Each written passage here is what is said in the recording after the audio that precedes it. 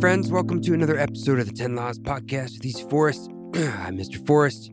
I'm still sick, believe it or not. So sorry for the estranged voice that you might hear. But this thing it's difficult to kick. And believe me, I'm sick of it. Sounds like it's going around out there.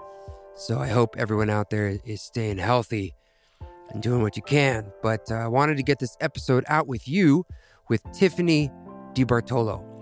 And Tiffany is someone who I got to know through some of the East Forest retreats, her and her husband, Scott. And Rada and I crossed paths with them, and they were just lovely. And as you'll hear in this episode, we'll give some background about how I came to know her as an author. But I'm also working with them with their record label that they have called Bright Antenna Records. And the album that is started to release with Peter Broderick, Burren. So we have 2 songs that came out. And that album is being released on their label, Bright Antenna Records. So kind of comes full circle, but more than anything, I really wanted to talk to Tiffany about her work as a writer because she's an incredible writer. And I had finally read her book, Sorrow, and it was amazing, so beautiful, and it blew me wide open. So I can't recommend that highly enough. I hadn't read a novel in a long time, and I'm so glad that the one I read was this one because I've been recommending it to everyone just because it's a wonderful read. You know, it's one of those things that you start on the first page and it grabs you, and I just wanted to keep reading. So that's like hopefully what books are, right? You want to keep reading them as opposed to like you feel like you should keep reading them. But this one was amazing, and so I love this conversation. And if I am introducing you to Tiffany's work, go check it out because it's just incredible, and check out everything on Bright Antenna Records. Want to say thanks to everyone in our Patreon. That's patreon.com/East Forest. We call it the Council. And we just had a really lovely monthly Zoom council not too long ago, usually near the end of the month. And I've been sharing some advanced listens to some of this music, the Burren album that I've been doing with Peter Broderick, demos, other things like that. It's a great way to support this podcast and support the project in general. So if you'd like to check that out, please do. Patreon.com/East Forest. And speaking of the Burren record, it comes out in just a couple weeks on March 17th, 2023. That happens to be St. Patrick's Day, which is perfect because the album was recorded in Ireland. We have a whole episode coming out soon, me and Peter. Like as soon as we finished mixing the record, within 10 minutes, we pulled up the mic and we started, let's just tell the story of this record and what we're feeling right now and how it was made. So look forward to that coming soon. But right now, the tracks Resurrect Inside and The Baron Burren are currently released wherever you listen to music. And there's going to be a vinyl pre-order also available soon. This beautiful double disc vinyl that we're all super excited about. So more on that record soon. And lastly, I'll be with Rada. We're going to go to South by Southwest this coming weekend. I'll be on a panel that Numinous is hosting. So if you'd like to come say hello, please do. That panel will be on Friday, March 10th, I believe at 4 p.m. It's in the Austin Convention Center, but you can go to my website, eastforest.org, and see more information about, the actual room number and stuff. So if you have if you're going to be there, let us know. I think there should be some other fun events going on too. Looking like it's going to be warmer down there, which thank God. It's still snowing up here in Boise, and I think my body is ready to be done with the cold. Can you hear me? Listen to this. This is crazy. I mean, as a performer and a singer, this is like my worst nightmare. Thank God I don't have a performance right now, but like I can't smell anything, I can't taste anything, and it's my voice. It's difficult to speak, let alone sing.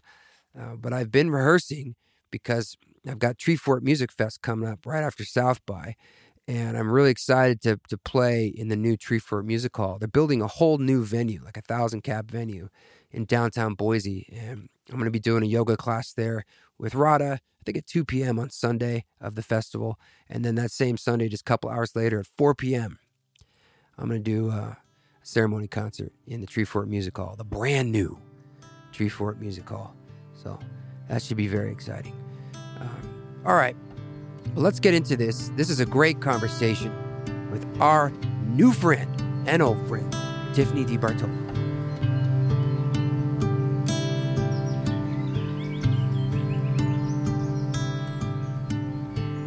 Tiffany, thank you so much for joining me. It's nice to see you. It's so nice to see you, and I'm so excited to talk to you about this today, about so many things today. Good. Well, we can, as usual, take it wherever it goes. But let's give folks just a little bit of background. I guess now that I think about it, our weavings are pretty deep. I was going to just start with the book, but the way we got to know each other, you and Scott, it was actually really beautiful. Someone asked me the other day, because you're part of Bright Antenna Records and we're working together now, but that's actually not technically why we're talking right now. And someone asked me how I got associated with y'all as a label. And I said, well, it's really beautiful because I met both of them at our retreat in Utah. And when we're at those retreats, I don't ask people what they do or what their work is. It's sort of like, let's get out of that space and just be. So I had no idea. I just thought you guys were just cool people and you came. And then years later, we kind of circled back to the whole music label side and connected that way. And then you gave me a book of yours because you're an author, and the book Sorrow at that retreat, which I hope this doesn't sound bad, but it was a long time ago and I didn't read it right away. That doesn't sound bad at all. But let me give you a little background to that. I'll embarrassed to say, and I'll just put it out there, I used to read more. I really did. And once the iPhone came into my world, it's changed my brain in some way, and I read less. Not to say that I don't read, but not in the way that I did. I used to read more novels, I think. And now I feel like, also because of the podcast, I have to read a lot more nonfiction books that are sent to me, and I'm usually under the gun, and I'm kind of reading large sections or skimming a lot of things, and I'm it's not the same kind of experience. No. And I had this thing in my head I can't read or something, something's changed in me. And I won't make this too long, but Radha picked up the book at some point, and I don't know, 6 months ago or something, and she reads, and she just started reading your book, and I was like, how is that? Because it's been on my to-do list for a while. And she says, it's pretty good. And I was like, oh, really? And then a couple nights later, how's the book? She's like, it's really good. And I'm like, really? That book's really good? She's like, yeah. And I'm really enjoying this book. And she finished it and loved it. Loved it. I love that. And then she was talking, Peter Broderick, who's a friend and was here mixing a record. He's just hanging out. And she's talking about the book, and Peter picks it up. He leaves here, and within a week had read it, and he tells you, he's like, I loved this book. And now I'm, of course, really well, I feel left out here, I loved Peter's reaction to it. We've been chatting back and forth, and it's been so awesome. Yeah. Peter's they're both so open-hearted. And so anyway, it was one of those things where it's sitting on the bedside table, and I picked it up one night thinking I'm not still ready to read a novel, but I'm just gonna open it up. And I started reading the first, the beginning of the book. I swear to God, within one page, I was like, I'm enjoying this experience, and I want to read more. I want to read more. And it never stopped. And I just voraciously went straight through the book. And the last part of this little cap, because I actually saw this whole thing very synchronistically. It wasn't just that, I took a while and I read it and I enjoyed it. It was no. I was heading into my darkness retreat soon, and I was reading the book. And when I went, I took a plane to get there, and it was one of the first time in years. All I did on the plane was read. Wow. And I had a great time doing it, and didn't want to do anything else. And then when I got there, I had to go into the dark at some point, around 5. And I was like, I have to finish the book because I don't want to be sitting here for a week being what happened? In the dark. I know, but it was on my mind. I was like, I want to just finish the story just on that level. And the book is about someone who's a musician and friends with a musician. It's about forgiveness, and it's about regret, and it's about fear and courage. And these are all things that are very, very close to me too. And it felt very personal. And I finished the book sitting in the dark room with the light on, sitting on the bed, like right before I was basically like, okay, I got to turn out the light, not knowing what that experience would be like. And as soon as it finished, I just like burst into tears. And it was something it was sort of like the situation, how I was so primed, but the story, and it was like a happy ending, but it also brought up so much grief within me. And I just bawled. It started some kind of like cathartic release in me. That is some like kind of the interesting best feeling service that was very synchronous to that moment of like what I was going into. And I was like, I was supposed to read this book now and finish it now. Wow. And it was almost too much to handle. And so when I did go into the dark, I was thinking about you a lot, and thinking about you and Scott and this work and the characters. So I'm going to leave it there. And you could tell us a little bit just about who you are, and maybe, I don't know, I about this piece and yourself as a writer. Well, first I want to say that, and you had sent me right before you went into, or no, it was after you came out, I think you sent me the voice memo talking about sort of what you just said. And I was in Costa Rica when I got it I'd spent a week there with 7 of my really close girlfriends that I don't get to see a lot. And I was feeling very healed by their presence and the space that they were holding for me. Because I'd had last year was a rough year for me, and I hadn't seen them since. Sort of a lot of things happened in my life, and being able to share that with them, and then getting that message from you felt like, I don't know, sort of like a period at the end of a really long chapter of a book that's still being written. And the reason I say that is because I listened to a lot of your music when I was writing that book. What? Yes, it's crazy. So I don't listen to... When did you write it? Yeah. I guess it's been out for 2 years. So the period of 2 years before that, I was writing it. Before we go on, I want to push the mic a little away from you a little bit. It's a little hot. How's that? Yeah, it's probably help. Maybe I'll have you turn it down, but I think we're good. The back or the front? I'll just leave it for now. Okay. So it's your latest book that's out. Correct. Okay. Yeah. And so it came out in 2020, and was kind of anticlimactic because it came out like right in the middle of the worst part of COVID. So, right. But anyway, I was listening to a lot of your music. I listen to instrumental music mostly when I'm writing. And so it was basically you and the band Hammock that kind of was what I was listening to when I was writing that. So it felt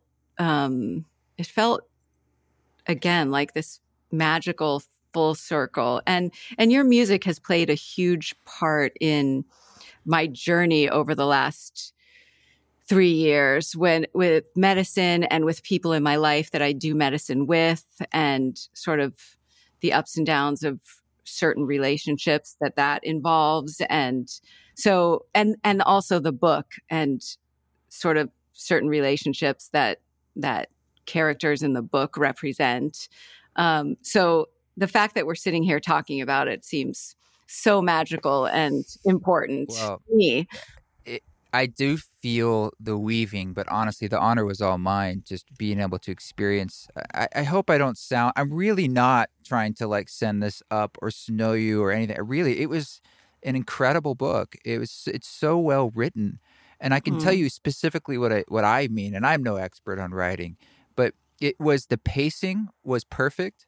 The story, there was almost nothing extraneous, but if there was, it added color to the story. Like, it was a very tight story, and it was smart, like the way things were woven in and out. Like, even when you knew, like, well, this reveal kind of thing has to happen, the way it ended up happening is like, man, that's a good way to do it. That's a great way to do it. It could have been all these other things in my mind, thinking about, like, I don't want to give parts of the story away.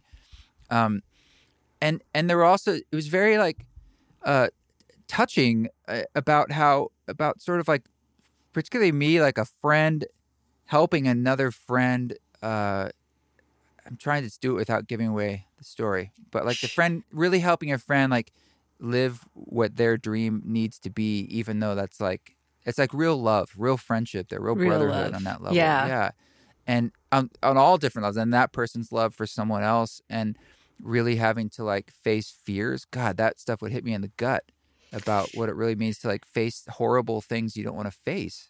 Yeah. That was the Yeah. hardest part, I think, for me, is like in reading it. Yeah. And I feel like I think a lot of people read books for the story, and obviously that's important, but I write from a much deeper place, and it moves me when people feel that depth and connect to it, and it resonates on some level, because that's really, I don't know, that to me is the whole point of art, to Yeah, connect us. And that was a big point in the book too, of how art connects us and makes us feel less alone. very much so.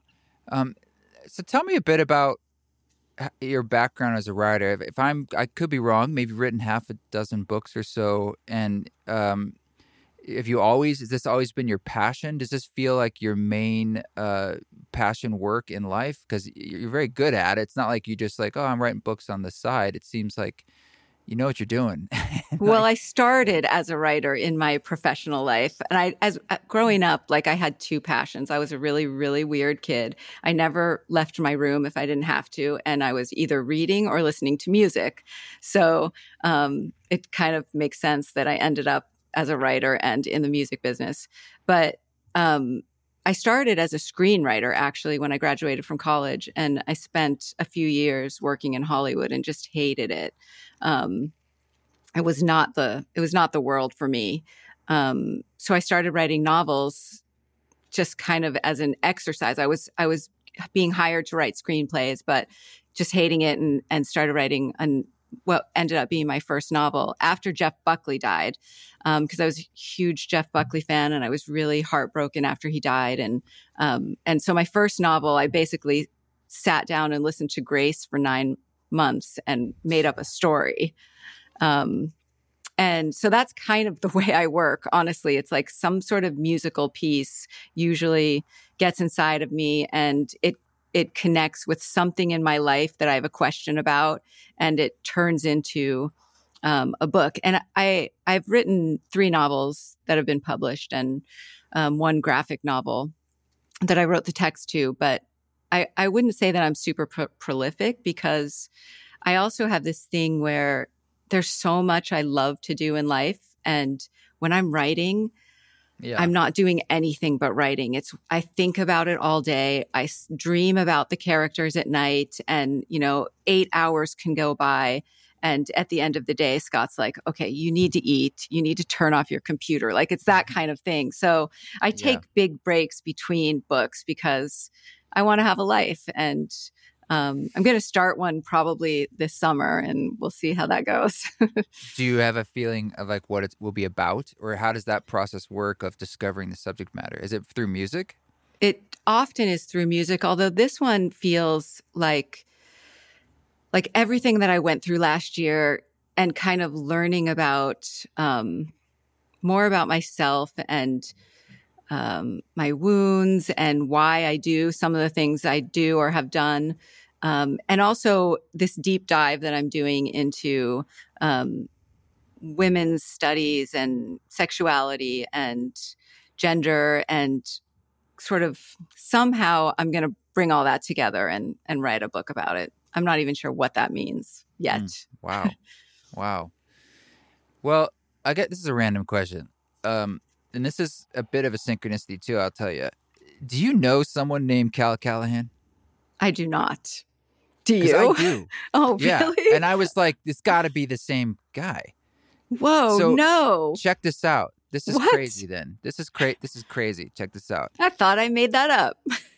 Well, I've asked Rod about this a lot. I was like, do you think it's the same? She's like, no. And I'm like, come on, that's a unique name. And like, this guy's kind of anyway, Cal is a fan, and from a while back, and he came in my life, and he was just a big supporter, and he would like come to things and want to support and think about doing events and would send me stuff. Like there's a sweatshirt from his podcast called the Unlearned Podcast, and I wear it a lot because I just like it. And he sent me music one day, and I opened the box, and guess what it was? What? It was the vinyl box set of Jeff Buckley at What? Sinead. Yeah, he's a huge Jeff Buckley fan. What? Yeah. And it's his name's Cal Callahan. That and he's also you're blowing my mind right now. No, he's very tall, and he's like, I think, what do I know? He's a good looking guy, and he's like a big energy. Wow. He's like a bold guy. I haven't actually talked to him in a little while, but when I read that, I was like, maybe you guys know each other, because he's actually like a West Coast kind of, and he's in circles we're in. And I feel like I need to know him. Well, I'll introduce you. Just be like, hey, it's a book character. You guys I gotta send him a copy of the book, if nothing else. Hell yeah, I will definitely introduce you. But I mean, that blows my mind too. And he's a big Jeff of all the vinyl. He only sent me one. It was Jeff Buckley. See, the reason why that makes me even like feel more magic is because the magic that started happening in my life really started happening when I discovered Jeff's music. And so I could tell you the craziest stories about what happened in my life synchronistically after I discovered Jeff's music. And what? I mean, there's such long stories, but like, for instance, I didn't know Jeff's music before he died. So it's 1999, and Chris Cornell puts out his first solo album. And there's a song on it that I find really inspiring, and I start writing a story that this song inspires. And that night, I have this dream. And in the dream, I'm sitting at a kitchen table with Chris and with this guy that he tells me is Jeff Buckley.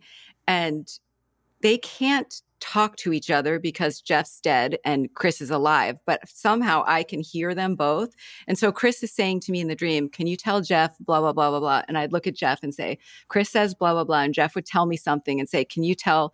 And so it was just the most craziest dream. So the next morning I bought the Grace CD because I was like, I don't know what this Jeff Buckley person's all about, but I need to listen to his record. And Scott and I were flying to Italy that day to find a place to get married. So we're on the plane to Milan or somewhere.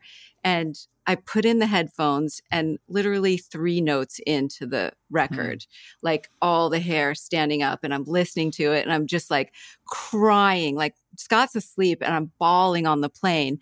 And he wakes up and I'm at Lover You Should Have Come Over at this point, which is my second favorite song ever. And I'm just bawling, and he's like, what's the matter? What's the matter? And I just give him the headphones and I'm like, you have to listen to this song. And from that moment on, all kinds of magical things started happening in my life. And here we are. And so thanks, Jeff. Wow. Yeah, that record, I mean, if anyone hasn't heard it, go out there and hear it. It's one of the greatest. And I'm like happy that Jeff Buckley had a major label deal just so that like we could get a really great, because it is it's very well recorded too. Yes. Like really it's not in a well bad recorded. way. Like everything about that record worked really well. I don't know a lot about how it was recorded other than like we actually would use that song as a reference track when we were mixing, not because just like this is an example of like that era, like a snare drum sounding great kind of thing, and he's incredible. And his voice is just from another planet. Yeah, and that just all love. That club, I think it's Chine is how it's pronounced. I mean, I used to go there back when I lived in New York, and it's like I remember that little club, and so like the fact that that's where he was starting out, I don't know, that also just felt like it was coming full circle for me of like. I doubt it's around anymore, but no, it's not. Yeah. Well, and also, I'll be honest too. One of the reasons I didn't start to read the book was because of the title. I was like, I thought it was going to be like, I just can't handle it right now. More sorrow, and it's not. It's not like a book about, in a sense, like, oh, it's just about some depressing feeling. It's actually about, to me, hope. And resilience or the beauty of like what can come on the other side of kind of like a purge. Yeah. And I felt that too. The energy that came out of me when I finished reading it felt like a purge. Like it's the tears weren't fun, but they also were like, yeah, but this feels right and good and needed. It's like it was helping exercise something. Yeah, I actually listened to it on audiobook over the last week because I wanted to kind of I hadn't read it in 2 years, and so I wanted to just have it fresh in my mind. And it was interesting to listen to somebody read it to me because it felt some actor named Tim Campbell. Oh, okay, it wasn't you. No, it's definitely an actor, and he does a really great job. And it felt like I was listening to somebody else's story. Like, it's hard for me to remember writing that book in a lot of ways, but it felt really healing to listen to it. There was pieces of it, like when you touched on the forgiveness thing. It's like it just kind of like reminded me of people's humanity and how you have to take that into consideration when you're mad at them, when there's anger, when there's situations that hurt you. And it really was helpful for me to read that and kind of get back into that idea. It's just it's not a comfortable feeling thinking about things that you might have done, whether unintentional or intentional, and then there's repercussions, and you really, really, really don't want to face the music about like the reverberations that's had in your life and others. And it's so much, we all just kind of want to, I don't know, just like, can't we just let sleeping dogs lie or just let the past move on? And I'm not trying to say like there's this ethos in the book saying like, yeah, you have to do that, or like that's like, there's the right way, or you have to, like some kind of moral message. It was more just the pain and the complexity of what that's like, and however it happens, whether it's intentional or unintentional. Like, and when I was in the dark, I had this really big feeling and revelation about self-acceptance and recognizing like all the actions we do and the choices and the things we do in life. Typically, I was tracking back in my own life how it came from something that essentially happened to me. Like, and I could go back to when I was like 4 or 5 was the last time I felt like really free and zero judgment. And then like, well, where did the judgment start to come from? And you start to see like the world, this and so forth and so on. It's like, okay, so things happened to me and that created a reaction in me that I'm compensating in a way. And then that just fans out like a tree and you see all the choices you've made in life. Yeah. And they're not independent on their own. So I don't have to sit there and be like, I'm a bad person because I made that mistake. It's like I did that within a context of essentially traumas. Yep. And I saw that about everybody else too. It's like everyone is coming from source points of traumatic events that changed and manipulated and helped make them who they are so that they could grow. But I have compassion. So that's a lot about what I felt when I was reading this story. Was about that kind of compassion that we can have for ourselves.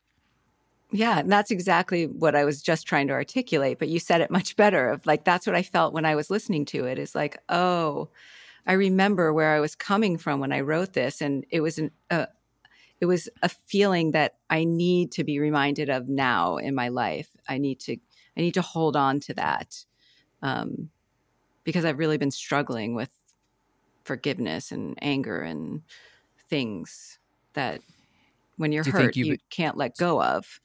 Are you feeling that? I mean, you don't have to talk about it if it's too personal, but forgiveness of yourself? Is it? I mean, or does it feel like it's more about others? It seems on the surface that it's about someone else, but when you boil it down, it also is really so much about me and guilt and regret and kind of healing that by just coming to a place of compassion and understanding about where we all come from and how we're all really trying to do the best that we can. As cliche as that sounds, we really are. No one intentionally wants to hurt anybody. There's a phrase that I learned, I think, from cognitive behavioral therapy years ago, that like if you take the lens that everyone's doing the best that they know how to do, like I mean, even when horrible things happen in some fucked up way, I mean, that was actually the best that they knew how to do in that moment, is within the context of all these other things. But it's like, why though is it so damn hard to? Why is it so hard? Even with that kind of meta knowledge in your head, there's something as like a body language, and that's again what I was feeling after I was thinking about this. And I finished the book, and I'm in the dark, and I'm thinking like, why am I understanding this? But there's still so much shame and regret in my body. Mm-hmm. And it's coming out through these tears and this anxiety. And it's like, but why can't I just connect the dots and say, hey, I forgive you. I know. Relax, But it's like some part of me, it's a longer process, or it's like, no, but it's sort of like grief, right? Like you wish with grief, you're like, can I just talk to you and reason with you, grief? It's like, well, it's like you can, but there's also like something decaying in the garden or something growing in the garden. It just takes time. Yeah. It has its inherent intelligence about it. Yeah. Yeah. And it's hard. And it's also, I found it comes in waves. Like I think I'm past it, and then I'll wake up one day and it will be right back in my face. So it's just a roller coaster. So, is there any other questions you have for me about your book? Because I'm happy. I know. I think you like wanting to hear about it, because I have other questions about other things and other books you've written, but I don't want to just feel like I'm moving on too fast from Sorrow. No, you can ask me anything you want. I don't care. We don't have to talk about Sorrow.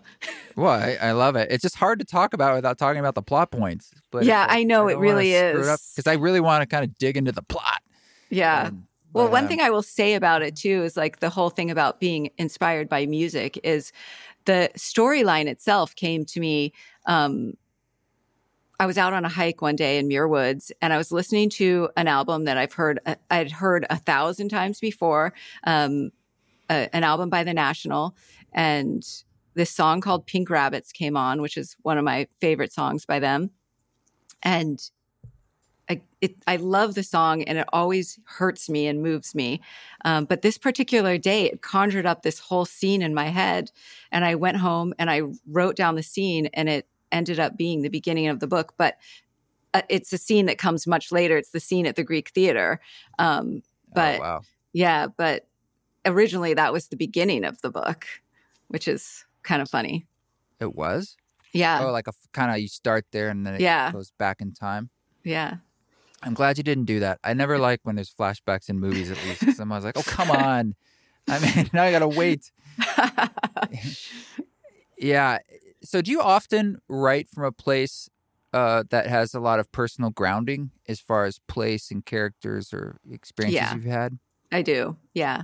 And that's really, that is like my own thing of like, writing is therapy for me, and writing is a place where I've always been able to fully express myself and also explore things that I would otherwise maybe not have felt comfortable exploring or talking about. So it's always inspired by something going on in my life. I just turn it into a completely fictional version of it.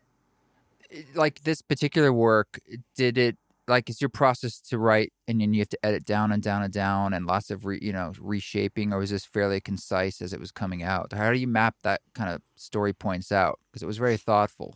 Yeah, it's funny. This book felt so magical when it was coming out because I don't plot books, much to my agent's dismay, because he's like, you would write so many more books if you just plotted them out. But that takes all the fun out of it to me. Like, I like sitting down and just kind of having these characters in my head and just watching them do things and then writing that down is kind of like the way I look at it. But there were the plot, like for instance, the first plot point in this book, which I, when someone walks into a room, that's all I can say. Leave it there. Yeah, leave it there.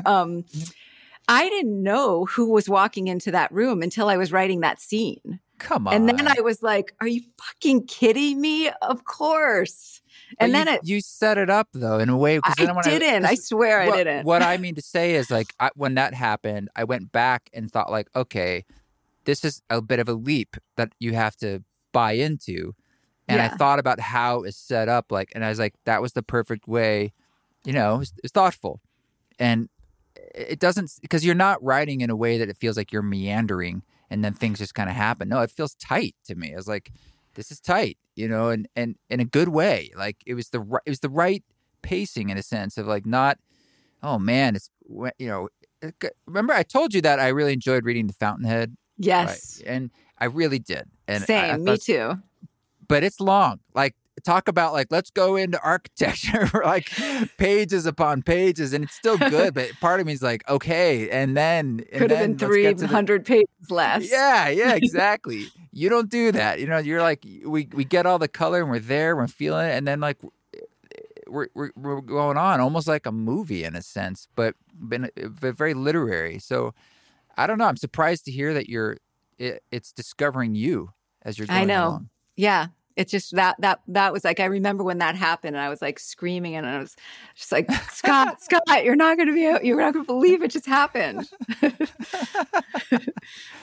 Well, tell me a bit about your other books, because I'm interested in checking them all out. Do you have, like with me with albums, I definitely have albums that I'm drawn to more, but at the same time, people come to me and there's an album they like, and I'm like, man, really? That's my least favorite album of mine. I mean, that's their favorite. But for you, are they all your favorite children, or how do you feel about it? I tend to be most attached to the most recent one Sure. because I feel like I can see my growth in each book, not just as a person, but as a writer. Yeah.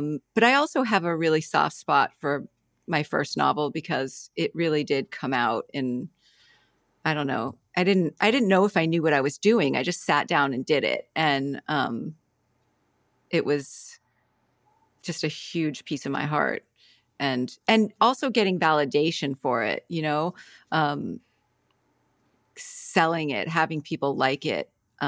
It enabled me to kind of have the confidence to keep writing because I didn't know if I knew how to write a novel, It's a Herculean task in my mind. I always equated writing to albums, but then I started writing a book and I was like, oh my God, this is way bigger. And my book's nonfiction, and I just can't imagine adding all these layers of like story and the documentary you're working on.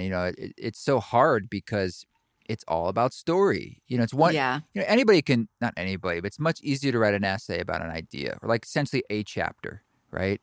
Tying things together into a coherent and artful and all this idea of pacing is very difficult to do well. It's very difficult. It really is. And because it's such a big scope too. Sometimes it's hard to keep it all in your head, and for people to give you feedback, it takes a while for them to really ingest that, and if they do.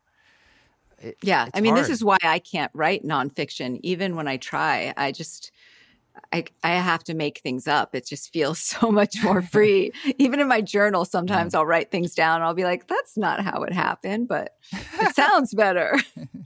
Yeah, maybe that's a good point. Maybe like the creativity of, it's like improvising music versus playing sheet music or something. Like I find one to be totally nourishing, the other I have no interest in. And maybe I should take that into writing in some way as a gosh, never even thought about it that way. So you like your first book a lot, and didn't you also, you said when you were doing screenplays, you did have something, it says in your credits, that is made its picture.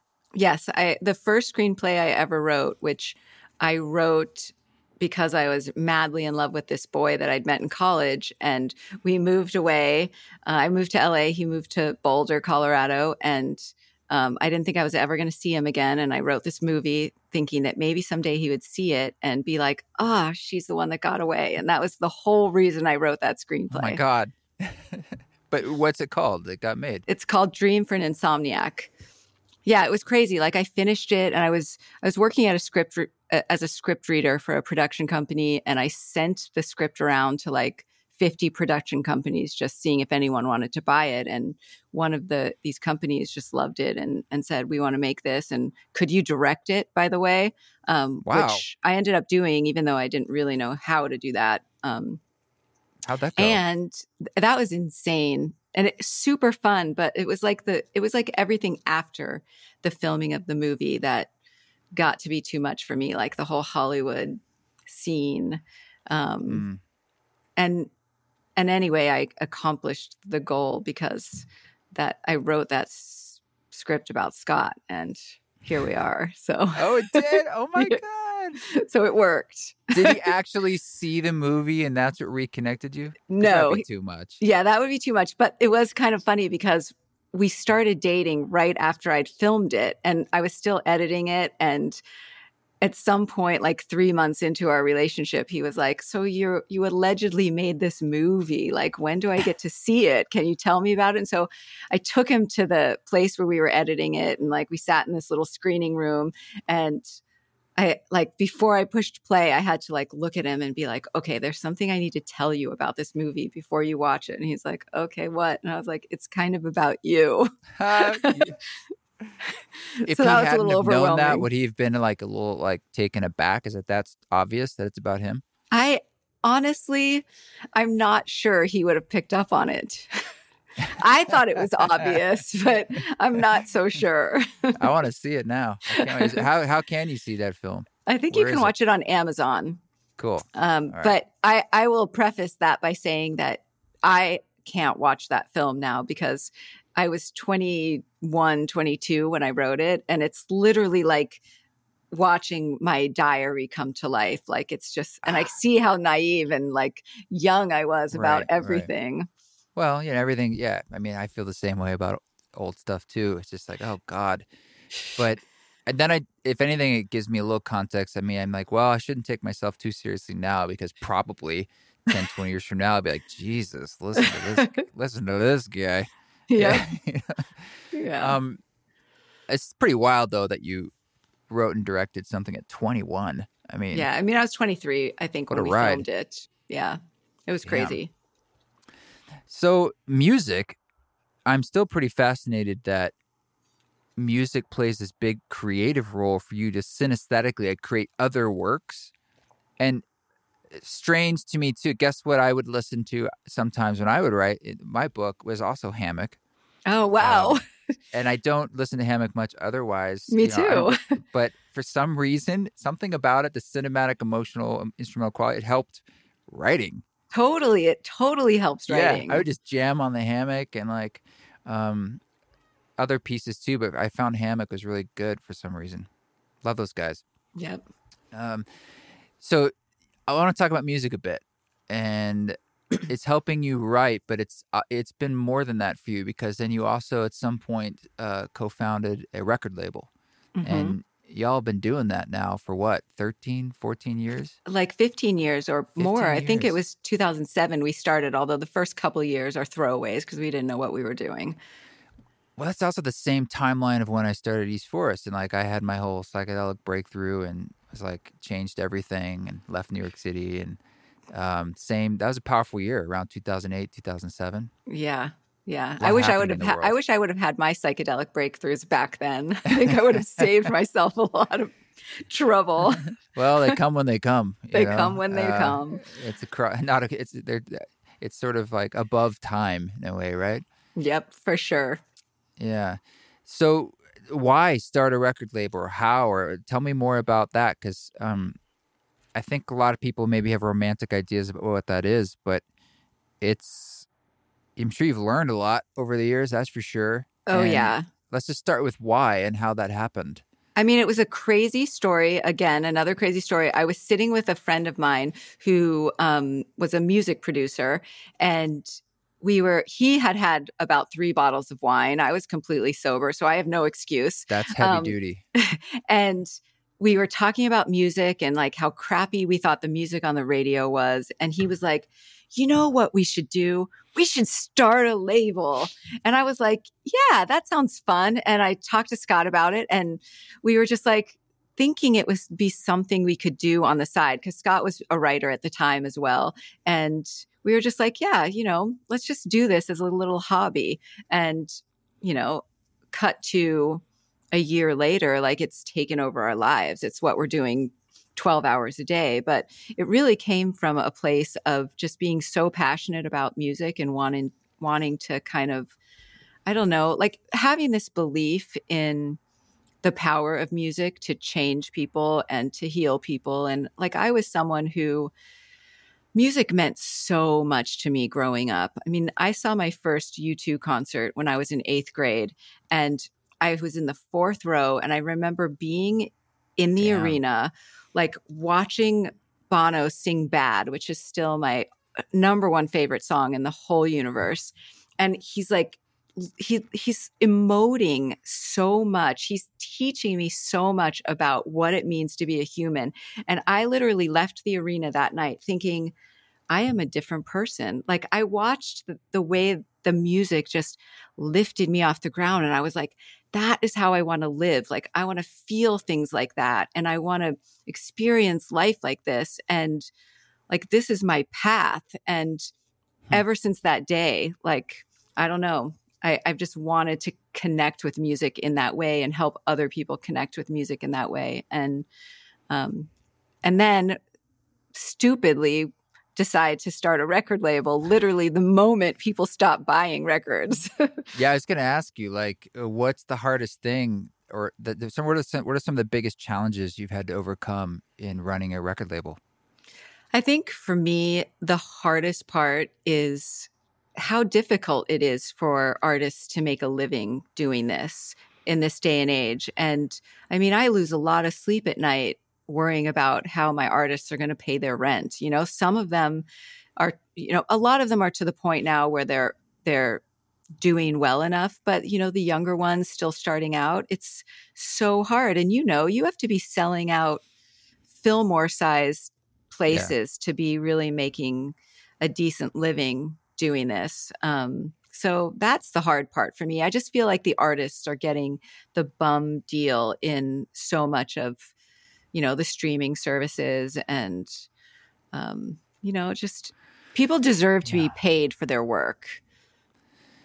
They do, and it is quite a conundrum. I mean, I think a lot of people don't realize what goes into, like, what comes out of the pieces of a pie when you're an artist. And it's like a lot. On one level, when you're starting out, I remember, like, there's no team. It's just you, right? And so any money you make, you get, except it's portions are taken out by services like Apple or stuff. But I made, you know, no money. I remember I was putting my stuff out on CD Baby, and I think I'd get royalties that were like $18 or like $21, or like Pandora would, you know, I'd be like, oh my God, I had like 1,000 streams. You're like, you get 12 cents, you know? And I actually thought, like, well, I'll never make money at the actual music, but I still just really believed in trying to get it out there. And I had another job. I was a photographer, and great job. But I mean, I couldn't just make a living off of music.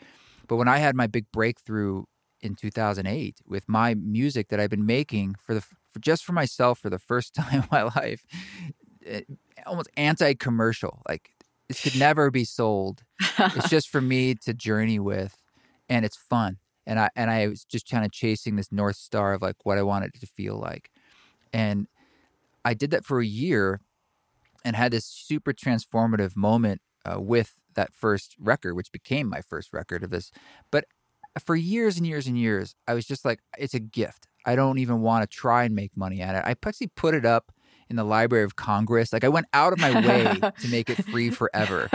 Back when you bought music that way, right? And I was really dedicated to that, and like the spirit of a gift, and really believing that if you lean into that, I don't know, it's not like barter, but things will come back to me. And it has. But That's it amazing. took a long time. But then you get to today, like you're saying, and I think the struggle now becomes like, not making things about money, but also recognizing even when money comes in, how little you actually pocket. Yeah. You know, like I had for instance, a tour in Europe that I had to cancel. But even if I sold out the entire thing, I was going to lose a fair bit of money. Yeah, that's and I was just insane. like, and this is like a huge success. Like, I could even potentially sell it out. I was like, still, yeah, like how does that make sense? it doesn't on a financial level, right? And you have to just be like, you're doing this again in that spirit of the gift. You're trying to see a bigger picture here, but it's hard. It's really hard. And you don't want to make decisions because of money. You don't want to be like, oh, I'll do that job because I need the money, but it's a challenge. It's a real challenge. When we were first starting out, our first big hit was by this really awesome, almost punk band called Middle Class Rut. But they had an alternative hit. And I remember, Braden at our office, like I remember him telling me if this were 1995, like they'd have a gold record. And these guys were like, they had kids and families and they still couldn't make a living doing it. It was so frustrating with a hit song. Yeah, and like the back in the CD era, it really was completely different. I mean, the downside is before the digital revolution of around 2001, when everything digitized, and now you could make music yourself on a computer, which is great. But before that, if you could get through the whole gatekeeper system of the studios and the labels and so forth and radio, and you click like that, there was real money. But here's what's crazy. Here's what's crazy, though. Like, if you think about, like, I don't know, Guns N' Roses or something, and you're selling millions of albums, and they're like, in their mind, look, we have cash, money's coming in, we're doing really well. They still were only making maybe 12% off the sales from the and so imagine how much money those record labels, the big guys were making is insane. Insane. And those sort of practices still come into play. Yeah. There's still some of those deals put forth that you're just like, people still are into this, like, yeah. it's nutty, but now, like, we have so many more options about how we put stuff out and how we make things. Like, I wouldn't exist if there's no way I could have just experimented around and made experimental music unless I could do it by myself on a computer, for a very low cost. And that's the beauty of it now, that's the upside. Yeah. Yeah, and we're able to just make amazing. It's amazing what we can make, like, off of a laptop. It's insane, and so I'm really excited to be releasing. We might as well talk a little bit about that because it's coming out really soon. So we're releasing two records, but the first one is the Peter Broderick collaboration called Burn. I'm really happy that you. So beautiful. Oh, thanks. Yeah, so beautiful. So February 27th, right? That sounds right. Yeah, February 24th is 2 songs, and then the whole album on St. Patrick's Day, which is March 17th. That was. Well, you're going to be competing with the new U2 record. What out? We'll give them a run for their money. Yeah. This was hilarious. We were on a call trying to talk about the release date, and the album was recorded in Ireland, for those who don't know, and it was this magical week of just happening, and the place itself was a huge thing of whatever happened there. And in many ways, just like we were foraging food and drinking this water from this Middle Ages well and eating these little mushrooms that Peter's a huge forager, and he had foraged psychedelic mushrooms from the air right around us and dried them. So we were just microdosing, and we asked the land, we're like, hey, please speak through us. Support us this week. Let's see what's going to happen. We have no plan other than we just want to make music, and we have a week. And 12 songs came out, which was not the plan. And we were like, still, let's just experiment and, take what works and put on the floor what doesn't. And the album ended up being all 12 songs in the order they recorded. Yeah, and some of them were just magic. One take. Total magic. We both of us were just the whole week like, is this actually happening? And so when we had the discussion about when to release it, and Matt on your team said, well, I guess we could do it. Let's see, March. We could do March 17th, but he's like, guys, I get it. It is like St. Patrick's Day. You probably don't want to do that. And Peter interrupts him and says, that's St. Patrick's Day. We have to release the record. I think he started tearing up. He's like, that's perfect. It has to go. Oh my God, it's perfect. So it's coming out on St. Patrick's Day. Perfect. Yeah. No. And so that'll be good. And then my next studio record will be with y'all too after that, which I'm really excited about. I am also really excited about that one as well. Yeah. I don't want to muddle the message too much, but that record is something that I'm really proud of. And I suppose it was sort of my pandemic record, but it actually involves other musicians, and it's sort of like bass, drums, piano. Like it's very like basic parts, but I Yeah. love the acoustic groovy, and there's a lot of lyrics actually and songs on there, which is kind of fresh for me too. Yeah, it's really cool. It's really, really Yeah. cool. Cannot wait to share that with the world. Yeah. It's coming soon. That'll probably be in May. So what are you excited about creatively, either personally or professionally, or what's coming up on your radar that you're like, man, I'm happy for this thing, or like it sounds like I know you're thinking starting a new book in the summer.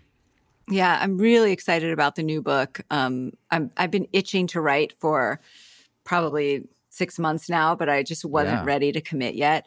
So that I'm really excited about. And, I feel like Bright Antenna is at this place right now where we've kind of like learned how to weed through the noise and the mess, and have found this first of all, our team is like this amazing family, and Great people. all of the artists that we have that we're working with right now are just, they're really special human beings. And so I'm just excited for everything that everyone has coming out right now. Like there's just, everyone's making music right now, and it's all exciting, and everyone's doing well, which is, I don't know, that makes me feel really good. Yeah. So I was writing in my journal this morning that like for the first time in, I don't know, maybe forever, but definitely decades, like I feel like I'm not longing for anything. Like I'm just in this place of being really content.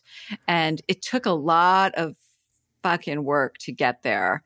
And so it's hard to even like get overly excited about anything. Like I feel like I'm just in the moment, and I'm letting these things be, and they're magical and beautiful. And I'm just wanting to kind of like hold on to that for as long as I can. Or not hold on to it, right? I mean, See, there I go. Yeah, Don't but hold on, let go. That not desiring something in a sense is talk about, that's freedom right Yes. there. I mean, that is like boom, that and accepting yourself, and it's like that's enlightenment in the sense of like you're in the presence, and it's just this, and it's like I accept it all, and I just hold it, and it's like I'm enjoying just being with all of this right now. Yeah, and it's weird too, because there are things in my life that are really challenging at the moment. My mom is dealing with cancer at the moment, and I'm sorry. and it's hard for the whole family. Like we're all kind of trying to be there for her and be there for each other, and I feel like the old version of me would have just been an anxious mess through this. But I was with her last week, and I just felt like I had this space to be like, see her and feel her and hold her in a different way. And it's new to me, and it feels really good. And I think, it's proof that people can change and grow.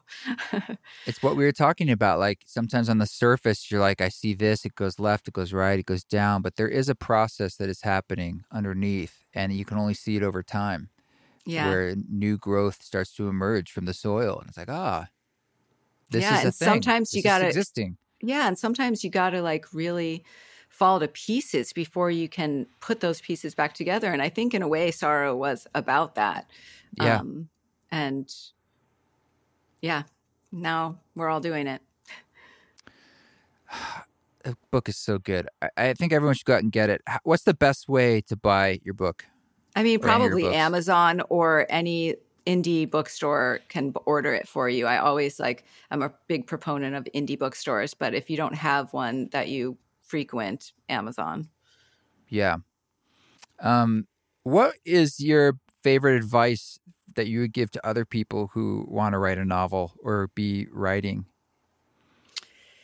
Well, this is what I say a lot, and it's 100% true. And I wish that it was a more magical thing to say, but don't wait for the muse. I feel like so much of writing is discipline. And I know a lot of people who are super talented, but they don't have the discipline to sit down every day for a certain amount of time and just chug along, because writing is so much about just chugging along. Some days, I mean, I've had days where I've spent 8 hours writing one paragraph and then get to the end of the day and be like, this is shit. And I erase it, you know? Wow. And so it's just about keep going, you know, don't wait for the magic, make the magic happen. And that only happens by doing it every day.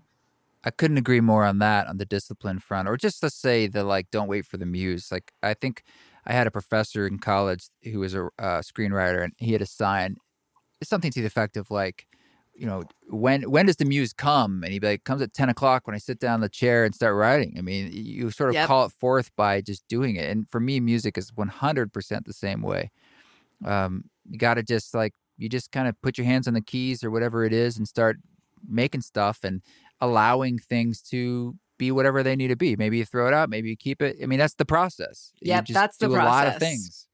Yeah, and there are moments, as I'm sure you know, of complete magic where you're so lost and time doesn't exist, and you get to the end of a day and you're like, whoa, like that really hits me. Like that was good work. But there are also days where it's just a slog the whole time.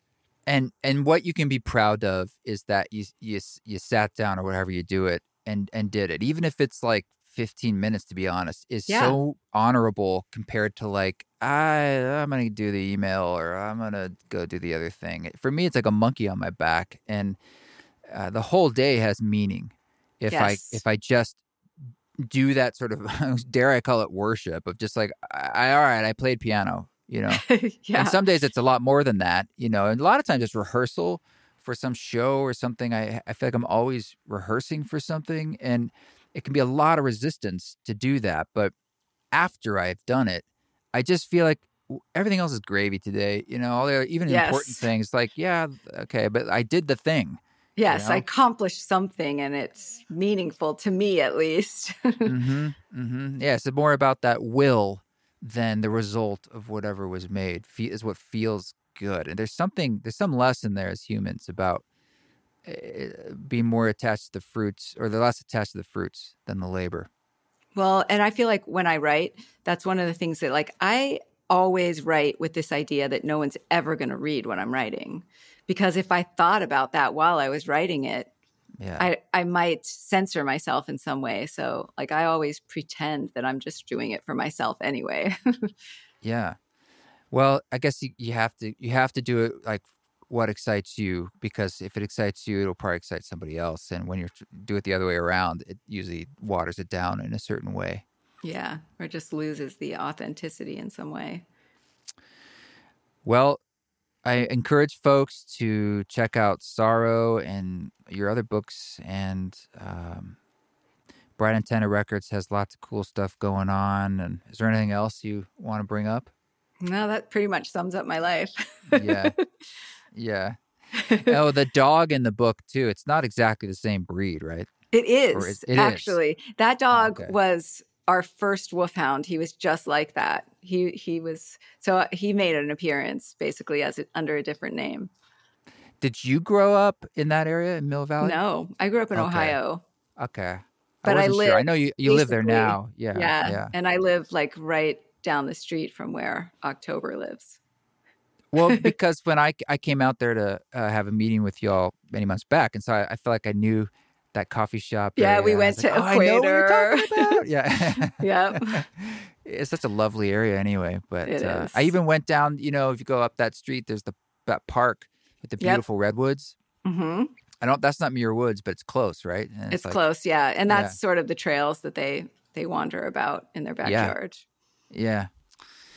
Well, congratulations on creating such a great work, and thank you. Thank you for really like revitalizing love for me that I had lost a bit of novels, and remembering like the joy of that, and thank you for all your trust in me and my work, and for collaborating together, and just for the weavings that I hope are just beginning. Yeah, it's awesome. I'm so excited and so proud and just so moved by how you opened your heart to those characters in that story.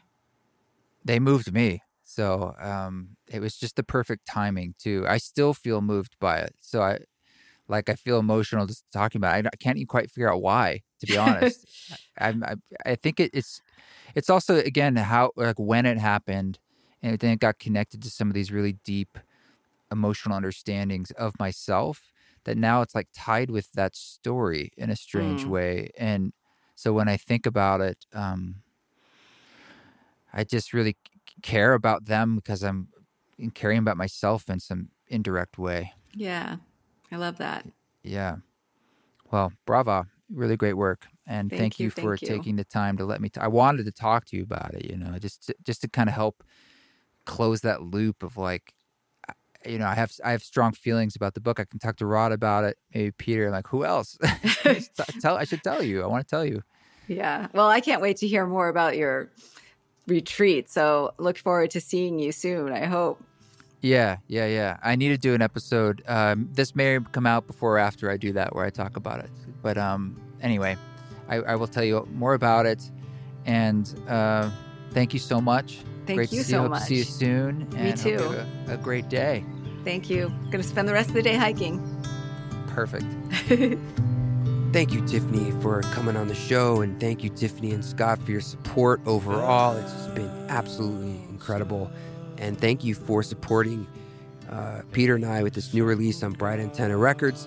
This song that you're hearing in the background is called The Baron Burren, and it is a single from the new record called Burren that comes out March 17th.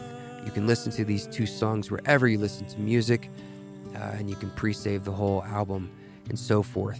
Go to eastforest.org for more information. I'm really excited to share that record with you. Thank you to everyone on our patreon.com. Patreon.com/EastForest. It's the council. It's a great way to support the project. Thank you to everyone who is on the council for all of your support. It means a lot to us. Until then, you keep walking your walk. Don't take any shit. Don't get sick. But if you do it with grace. From the sand,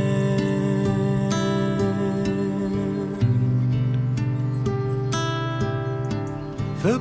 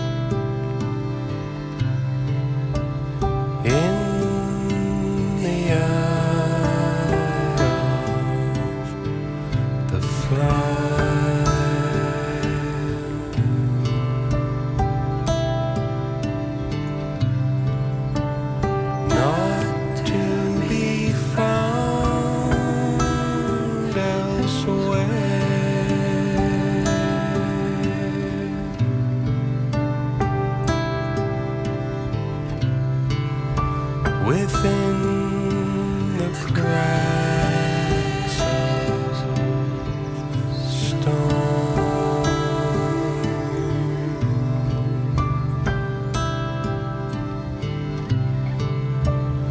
unknown depths of air,